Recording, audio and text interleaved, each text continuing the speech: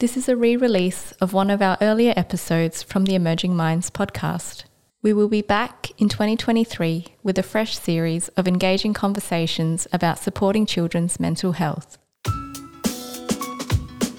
Welcome to the Emerging Minds podcast. You're with Sophie Guy, and today I'm joined again by Dr. Priscilla Dunk-West, a sociologist and social worker from the Flinders University of South Australia. Priscilla started her social work career in child protection and later went on to specialise in sexual health counselling, and has worked in academia in both Australia and England. She's currently a senior lecturer in the College of Education, Psychology and Social Work at Flinders. Today she joins me to discuss a piece of research she conducted into the positive experiences of parenting after separation and what it looks like when it goes well. Hi Priscilla, thank you very much for joining me again for an Emerging Minds podcast episode. No problem, I'm happy to be here. To start with, I wanted to speak a bit about the fact that it seems to be so well known that separation, whether it's divorce, separating parents, seems to have a negative impact on kids, seems to come up in study after study as a risk factor for kids' mental health. So I just wondered if you could talk a little bit about that and perhaps give some nuance to that. It's really interesting, isn't it? There's a couple of kind of issues that feed into each other that produce the knowledge that we have currently about children's experiences of parental separation. And I think that they come from different sources, and I can speak both as someone who's worked in child protection, for example, and have worked with children who have experienced trauma, as well as a researcher. And that's where things kind of get interesting. Our knowledge is produced in broader social and cultural contexts. So if we think about divorce, for example, over the past few decades, so say in the late 70s when no-fault divorce came about, we think of generations of people who perhaps didn't have, if we're talking about heterosexual families, didn't have their father around anymore after parental separation. That was quite common. Mm-hmm. And if we kind of reflect on the social sort of situationness of parenting, we're much more aware of fathers' roles now, for example. So that's one example of the shifting landscape within which we think about family and we think about parenting. Now, the other thing as a researcher is that we only know the answers to the questions that we ask. So if we're going in with the understanding that, or the underlying belief that divorce equals bad for children, then we're going to frame research questions that ask that very question in different ways. Mm-hmm. So even asking, for example, what are the impacts of divorce on children?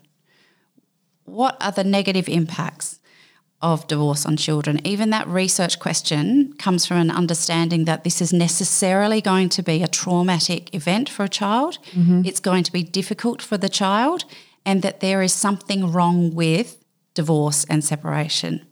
Now, if we look at that in terms of research, we know that people separate, relationships break down. Mm-hmm. I think there's around 50,000 people per year who divorce in Australia with children. Mm-hmm. So relationships break down, it's happening. But the question is, as researchers, is it always as bad as we think it is? Now, this study came about because we looked at the literature. I was speaking to a colleague, and we're both sociologists, and we sort of were thinking about the stories of people we knew who had done kind of slightly creative things with their separation. So they had done a thing called bird nesting, where the child remains in the family home and it's the parents who come in and out and parent the children and take it in turns. And we knew of people who did things like that, or couples who weren't couples anymore in an intimate sense, but stayed within a family home to raise the children. So different sort of iterations of or nuances that spoke to a very different understanding that we have of divorce or separation. Mm-hmm. So what we wanted to do was to find out, well, what are people doing now that we know more about the importance, say, of the role of fathers in children's development and well-being. Now that we know more about being child-centred, We know the importance of parenting much more than we ever have. So in that social kind of context, things have really shifted. So we looked to the literature and guess what? There was nothing there. There was nothing that showcased what people were doing when they did it well. So we designed a study where we said, okay, people in Australia, tell us if you have what you might term a positive post-separation parenting relationship. Very wordy. But, things go quite well. You feel like you successfully co-parent. And so we looked for those people and we asked them their stories. Okay. Can I just stop you there? And I want to take you back first. I'm just curious. You said you did look into the literature and it has a lot to do with the questions that are asked. Who are the kids that divorce is having I know it's not just divorce, it's separation of, the main caregivers in the child's life. When does it impact a child in a negative way? In some ways, that's a difficult question to answer because there's so much going on in children's lives. But what we do know is that high conflict families, obviously families where there's violence, inherently is going to affect a child's sense of well-being, their emotional well-being, their feelings of safety. What we know about child development is that children need clear boundaries, they need consistency. Some children need more consistency than others. And we know that throughout a child's life, these needs change and shift according to their cognitive and social development. And so things like for one child, changing schools, for example, might be a really significant event in their life. But that might depend on how that's discussed, talked about, how that's planned for, at what age that takes place. And so all of those factors are going to have an impact on that experience for that child. In the same way that parental separation, depending on how it happens, will have a particular impact on a child. Now, this includes communicating with children about what's happening. It includes consistent practices, which is, again, one of the findings of the study that I can talk about a bit later. And so it depends. I guess the point I'm making is that divorce and separation is not inherently going to negatively impact children. Now, this is quite a radical idea, and I think it speaks to the amount of stigma we have that sits around divorce and separation when children are involved. Yes, and is it also to do with, I suppose, our own experiences with relationship breakdown? I mean, it can be an incredibly stressful and difficult time. Absolutely. And it can be an absolutely heartbreaking time. And we know that parents who have children, when they're going through their own issues, it may impact on their parenting. We also know that children are highly intuitive, can pick up the vibe of the household, can see that mummy or daddy or other mummy is upset, beside themselves, inconsistent. We know that those things can occur. I guess it's not to say that divorce and separation are, it's happening and everything's fine. It's a really tricky time in people's lives. But I think the hopeful thing about this study is that it shows that there can be a way through. So you started to talk a little bit about the motivation, how you came to be looking at this research question and who participated in the study and how did you find people to participate in the study?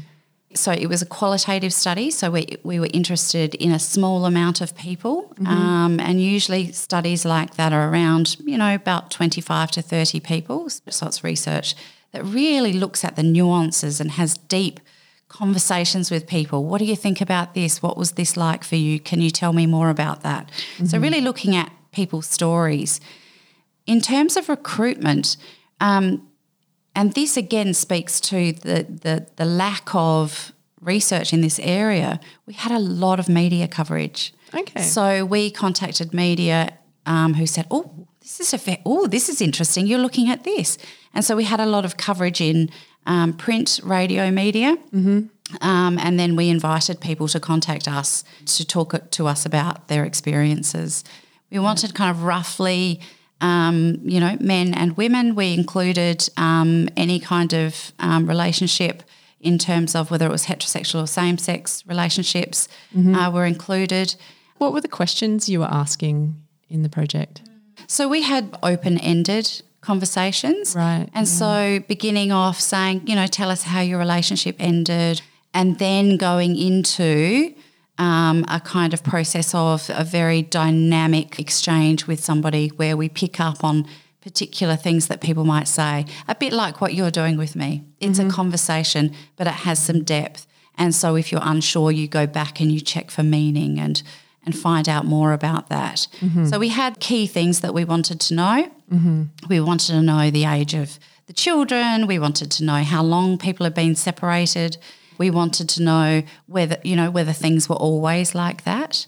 And we found lots of very interesting things. Yeah. Great. Yeah. So in a nutshell, what were some of your key findings? Well, this may not surprise you, but the absolute key finding that sat across every story was a parent's capacity to see the world from their child's perspective.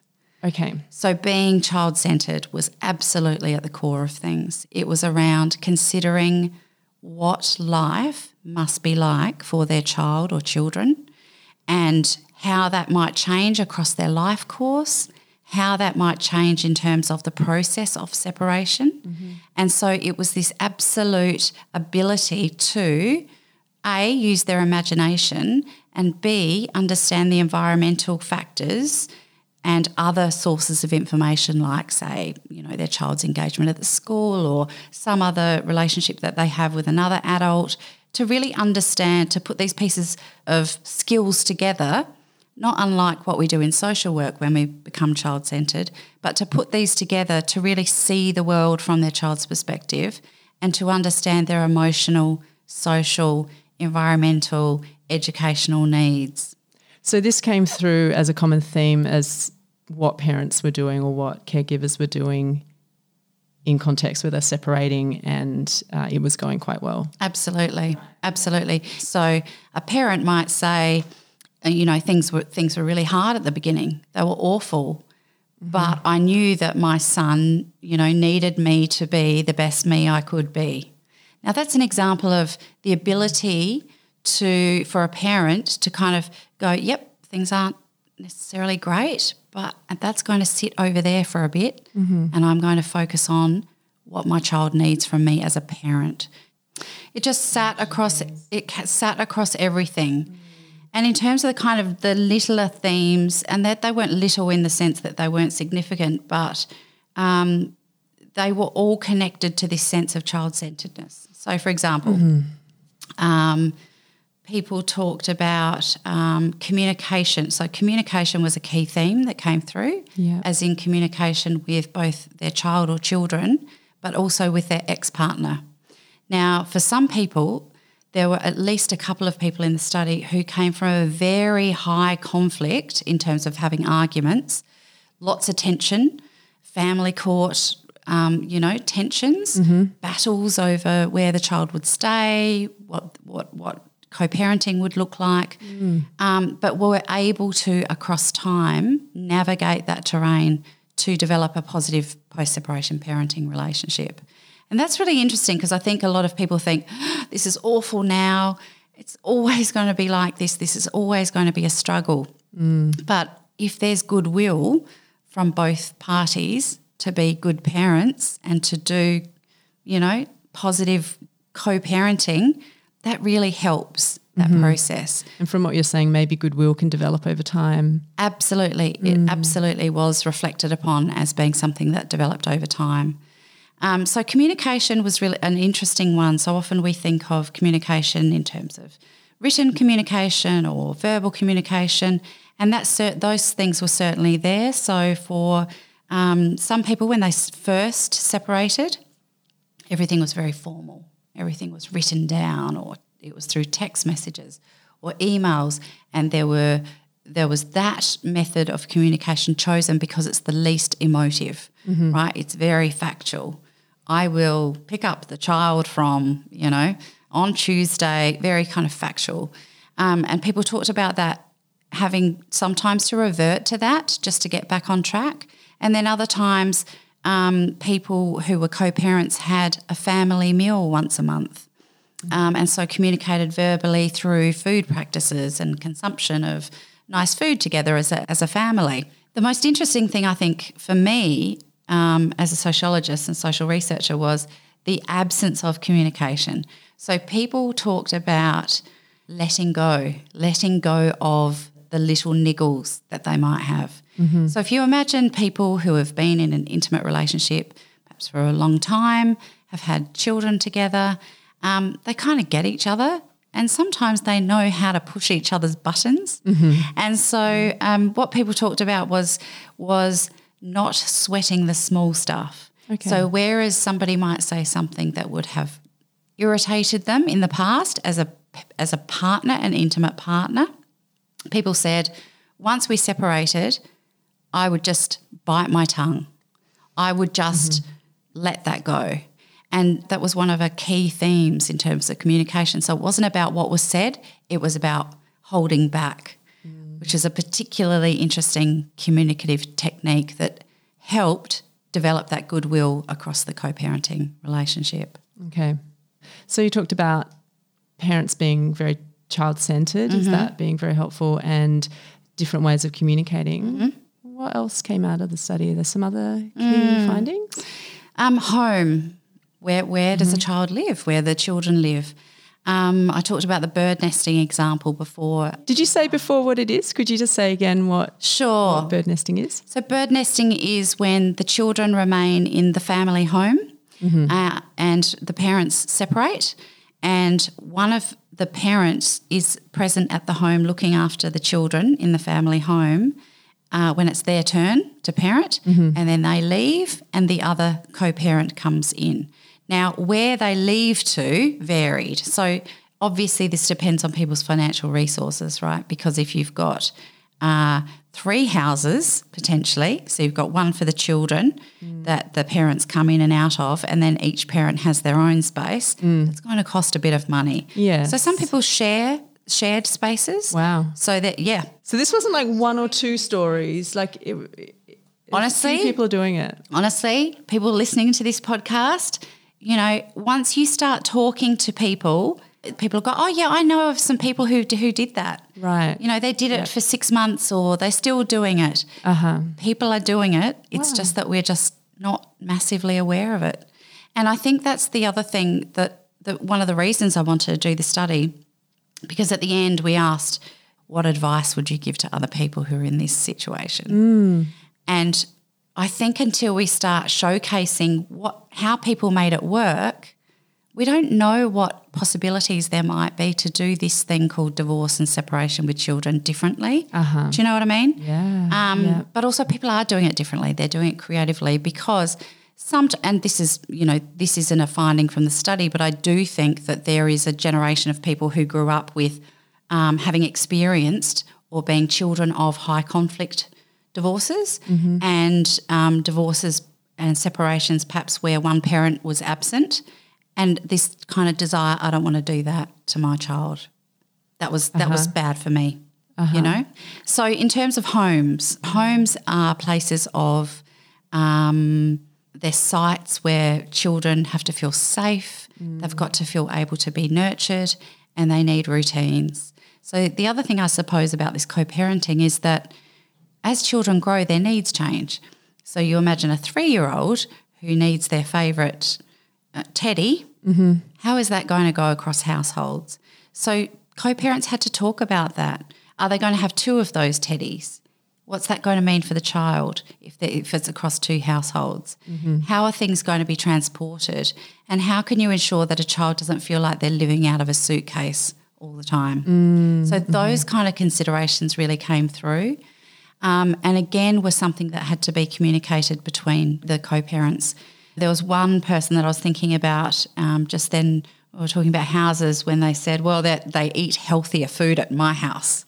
So even food practices across households kind of differed. You know, maybe one family is vegetarian and the other eats meat.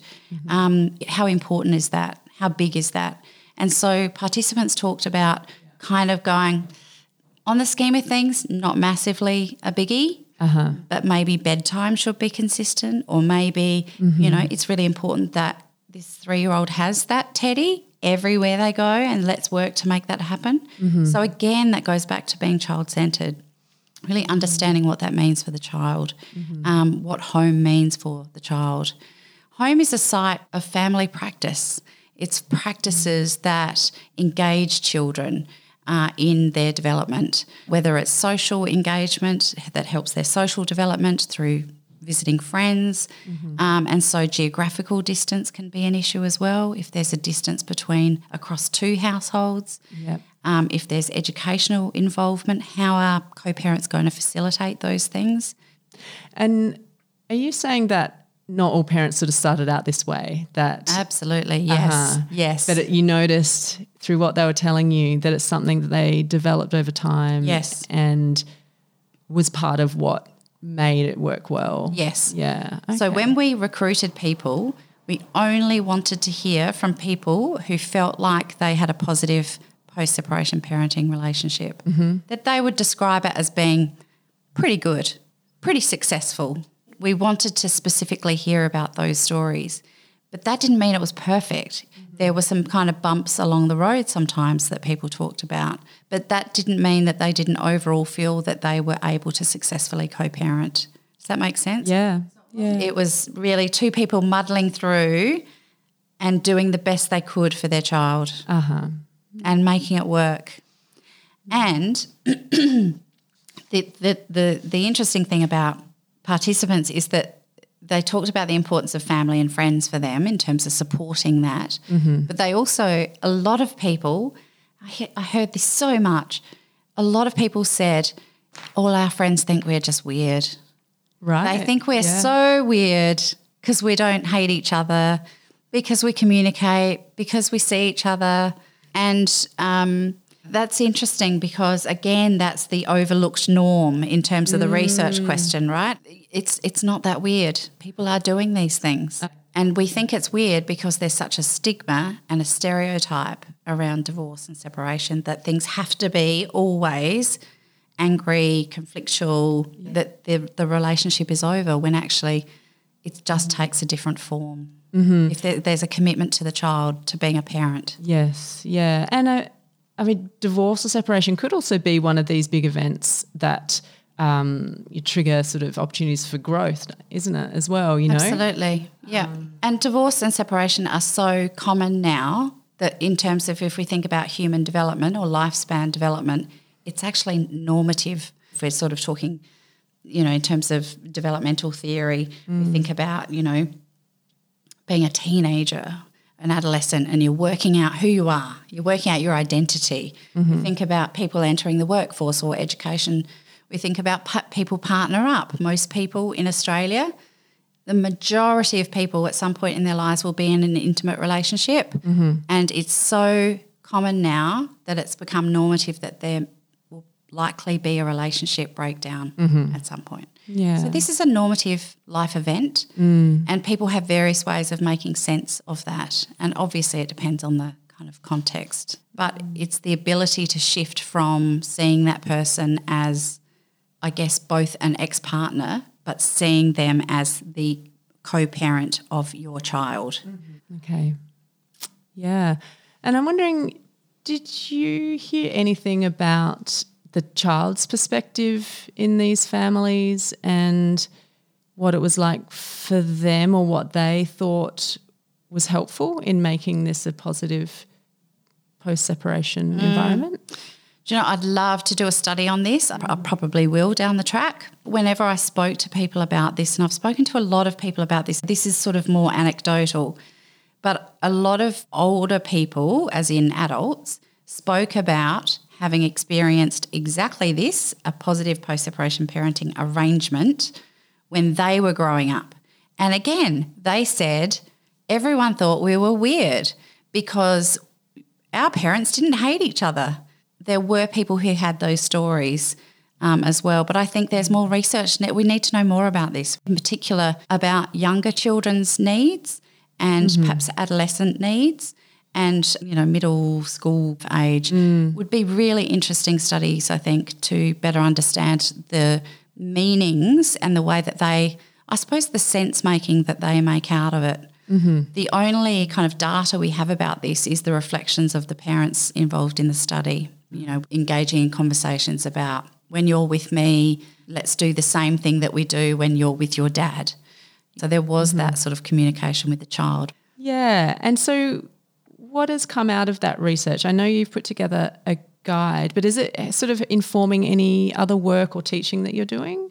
My research always informs my teaching because I'm always talking about my research in my teaching. Yeah. I've put out a guide, and it's not a big, long research paper. It's written with lots of quotes from participants in their own words. And so there's that. And then, of course, being an academic, we have published a couple of papers on this. And again, media has reported on this. So the findings and dissemination, I suppose, of the research has been quite highly taken up. So yeah, I think there is interest in it, and I think it is because it's something that we often overlook. We often overlook researching things that we know kind of anecdotally, but they don't fit with the stereotype or the set ideas we have about particular things like divorce, which has, single parenting, for example, still has such a high stigma attached to it. And so does divorce with children. Maybe not so much after today. Well, let's hope not. Do you know of any resources that can support parents to support children through separation in particular? Relationships Australia do a bit of work in this area. Okay. They have a practical toolkit where they'll ask questions like, what happens at birthdays? What happens on Father's Day? What happens on Mother's Day? What's going to happen at Christmas? Those kind of practical things are good places to start because they make people start to reflect that, okay, A, life's changed, and B, we need to kind of think these things through together and come to some sort of agreement. So starting with those practical challenges, I think, are really useful. And so, yes, Relationships Australia do have a template I think they use. Okay. A resource, great. Yeah. If you were to give some key messages, perhaps for practitioners who are faced with a family that are going through separation, is there anything you could suggest and some advice, I guess, from the things that came out of your study? Yeah, I mean, obviously this would be for people where there isn't domestic and family violence because that would be a whole different set of practices that workers would engage in. Trying to encourage people to see each other as co-parents and to engage in practices where they do that role shifting. So yes, as a partner, they used to do that thing that used to annoy you. However, as a co-parent, what's important? So to get people to really shift their focus from seeing that person as their intimate partner to seeing them as someone who is absolutely important in their child's life and who they want in their child's life. They want their child to have this other person in their life, and they honour and value that the other parent is a good parent. That seems to be something that I think is important for people. Also being able to engage in imaginative practices. Imagine what it might be like for your child to spend 3 days at one household and then 3 days at the other household. What might that be like?